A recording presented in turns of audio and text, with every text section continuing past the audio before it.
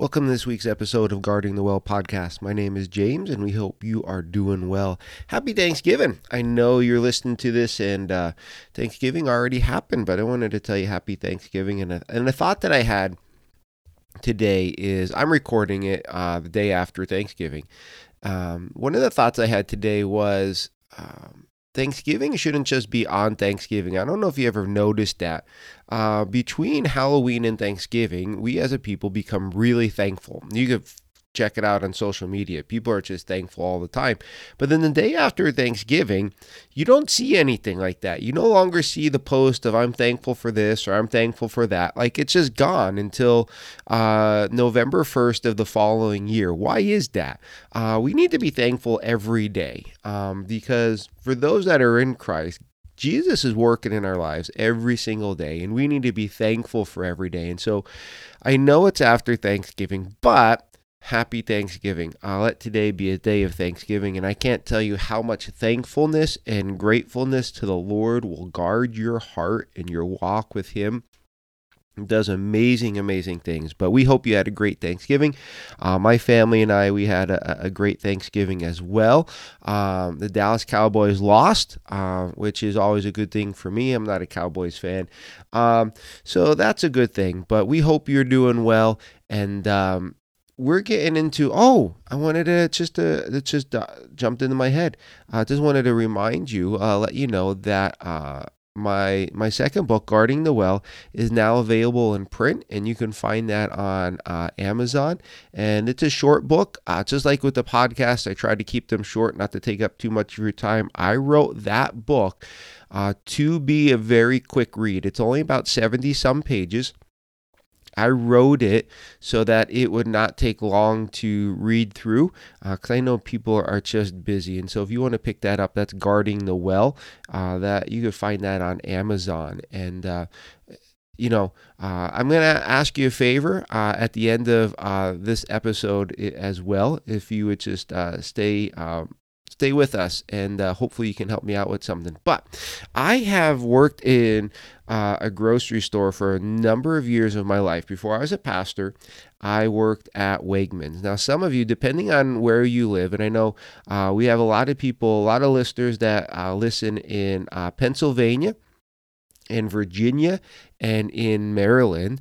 And so thank you for that. We have some listeners in California and actually some other parts of the world. And so those of you on the East Coast, you might know what Wegmans is.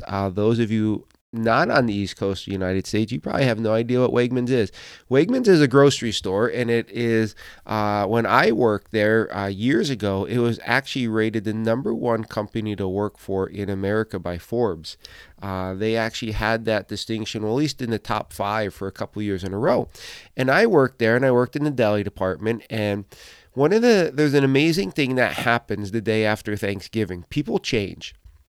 And people get miserable, they get ungrateful all of a sudden, and they just get mean. This is just a general statement, but I've seen it working in a grocery store. People just get so caught up in the holidays and everything that it is. They just get mean, and their mindsets, their behavior, their attitude changes. I've seen it. And so we've been going through on the podcast here a series called Crash and Burn, and we've looked at a couple different people, and we've been learning something about their lives that we can learn in our lives to help us not crash and burn. The people we've seen, they've had their relationship with the Lord kind of crashed and burned, and we're just trying to glean from them and learn from them so that we don't make the same mistakes. And today we have somebody that so many people are familiar about, and you can probably tell by the title of this episode. It's Jonah. So many people know the story of Jonah, but they don't really know the man. For example, if I told you that Jonah was a racist, what would you say? I'm not saying he is or he isn't, but there's a lot of biblical scholars that will say that Jonah was a racist, that he was more patriotic and cared more about his nation than he cared about the Lord. So Jonah is one of those stories that we know the stories, but we don't often know the man in the story.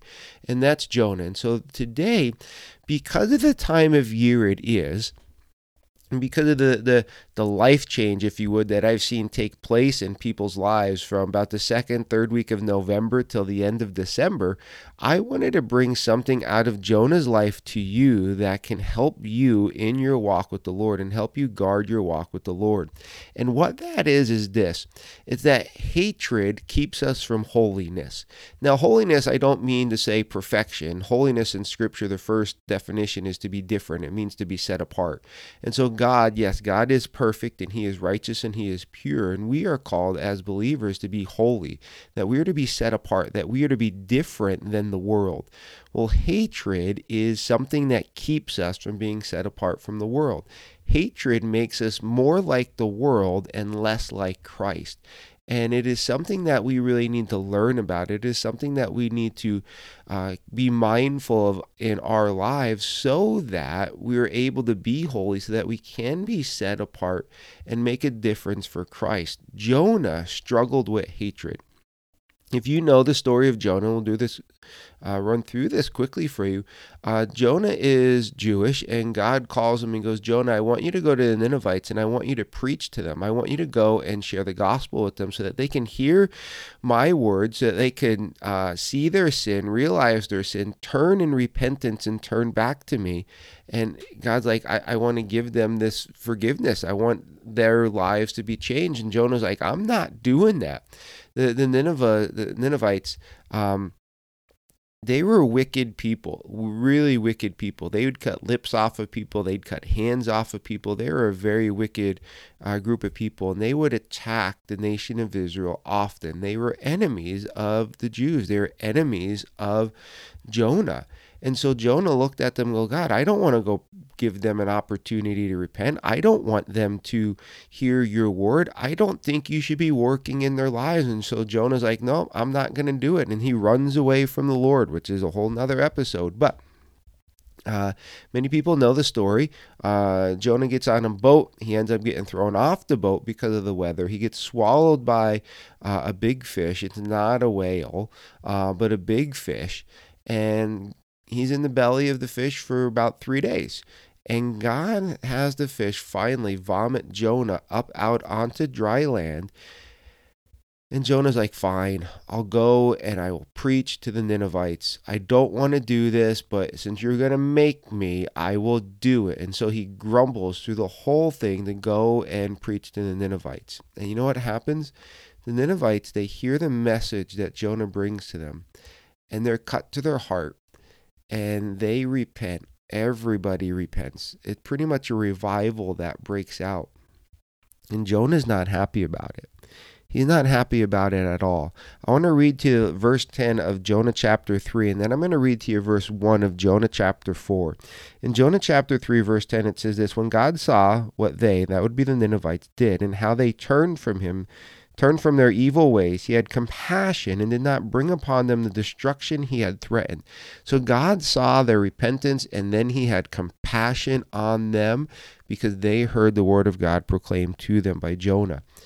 And so then Jonah immediately in chapter 4, we read this: But Jonah was greatly displeased and became angry. We read that Jonah was greatly displeased and became angry. And why is he greatly displeased? Why is Jonah angry? Because God worked in the lives of the Ninevites. He had compassion on them. And I want you to realize this. When it says that Jonah was greatly displeased, this is like vein popping out in your forehead type of anger. Jonah is furious. He's beside himself with anger and displeasure. And the thing about it, a whole nation just repented. You would think he would be happy, but he's not. He's not at all. Jonah did not want God to work in their lives. He didn't want the Ninevites to respond to God's word. Jonah did not want God to work in their lives at all because he hated these people. He hated them with a deep-seated passion, and he was angry at God. Do you know why Jonah ran from God? Do you know why in chapter 1 Jonah just flees from God? Well, in Jonah chapter 4, verse 2 and 3, Jonah actually tells us why he flees from the Lord. In verse 2, it says, Jonah prayed to the Lord, "O Lord, is this not what I said when I was still at home? That is why I was so quick to flee to Tarshish. I knew that you are a gracious and compassionate God, slow to anger and abounding in love, a God who relents from sending calamity. Now, Lord, take away my life, for it is better for me to die than to live."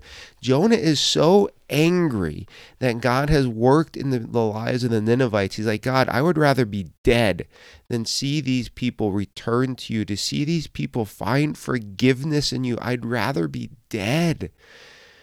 That's anger. That's frustration. That's hatred towards these people.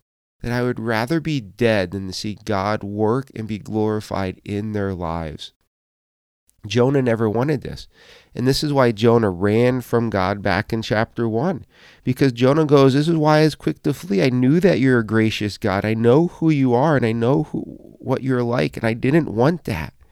Jonah goes, this is why I quit, God. This is why I didn't do what you wanted me to do, because I knew that if I went and proclaimed this message to the Ninevites, that they would respond and that you would work in their lives and you would be gracious to them. And Jonah did not want that. Do you ever have those thoughts? Do you have that anger within you right now?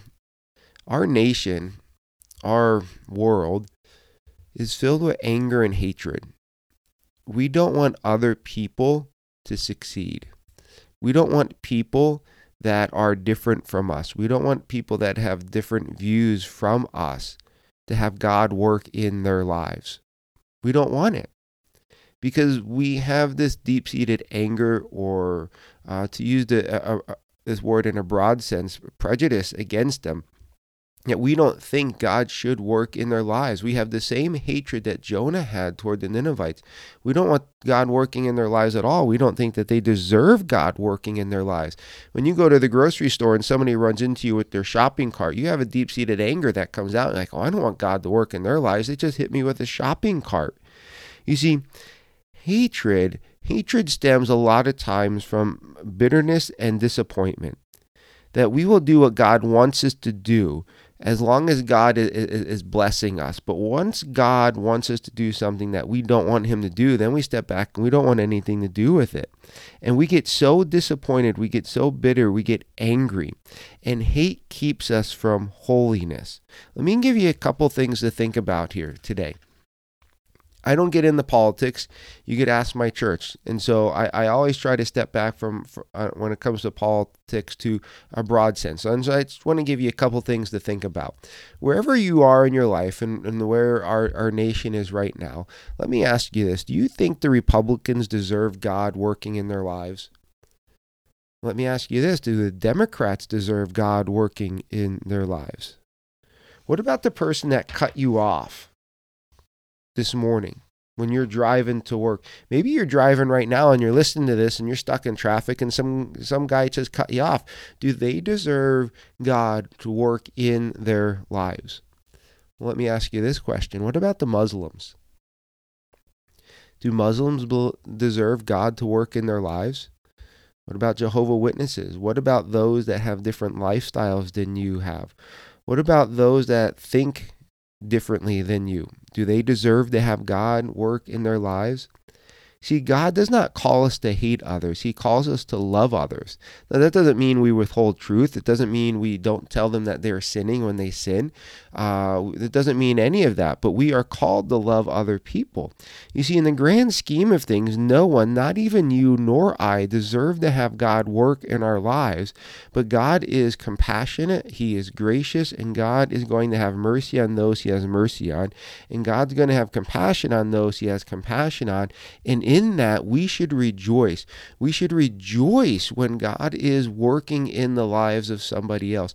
We should rejoice when God has worked in the life of somebody else. We should rejoice when God is asking you and I to be that instrument to work in somebody else's life for God, because God is glorified in all of that, and that person has benefited from God's hand of work in their lives.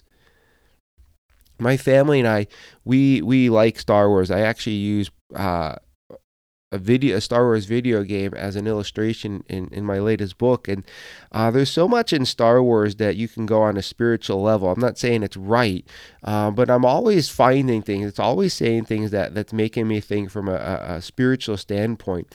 And I always say this, and I say this tongue in cheek, but the great theologian Yoda, he tells us that hate leads to the dark side. And guess what? He's right. Hate does lead to the dark side. Because hate leads us away from Christ, not to holiness. Hate doesn't draw us closer to Jesus. Hate actually opens up the gate that we try to guard our heart with and just starts wrecking it. And so we have to be careful with the hate, because hate traps us. Hate hardens our heart. Hate pushes us from the light that is Jesus Christ, and it keeps us from holiness. Hate keeps us from following and imitating Jesus. Jonah was so angry about all of this that he literally says it would be better for him to die than to see these people repent. There's a lot going on in our world right now. Maybe there's a lot going on in your life right now. Is that your mindset? That you would rather die, that you would rather struggle or suffer than see God work in the lives of other people that have done things that are different, that are wrong? Or do you love them? Do you pray for them? Are you asking God to work in their lives? Not so that they have the same mentality as you do, but that God would be glorified in them. Hate keeps us from holiness. Where's your hate at in your life right now? Is it something you're struggling with? Are you looking at other people going, oh, Lord, please work in their lives?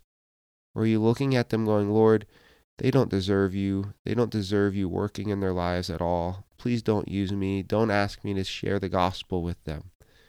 Or are you loving them? Because Jesus wants us loving other people, not hating them. Because in that, he's glorified.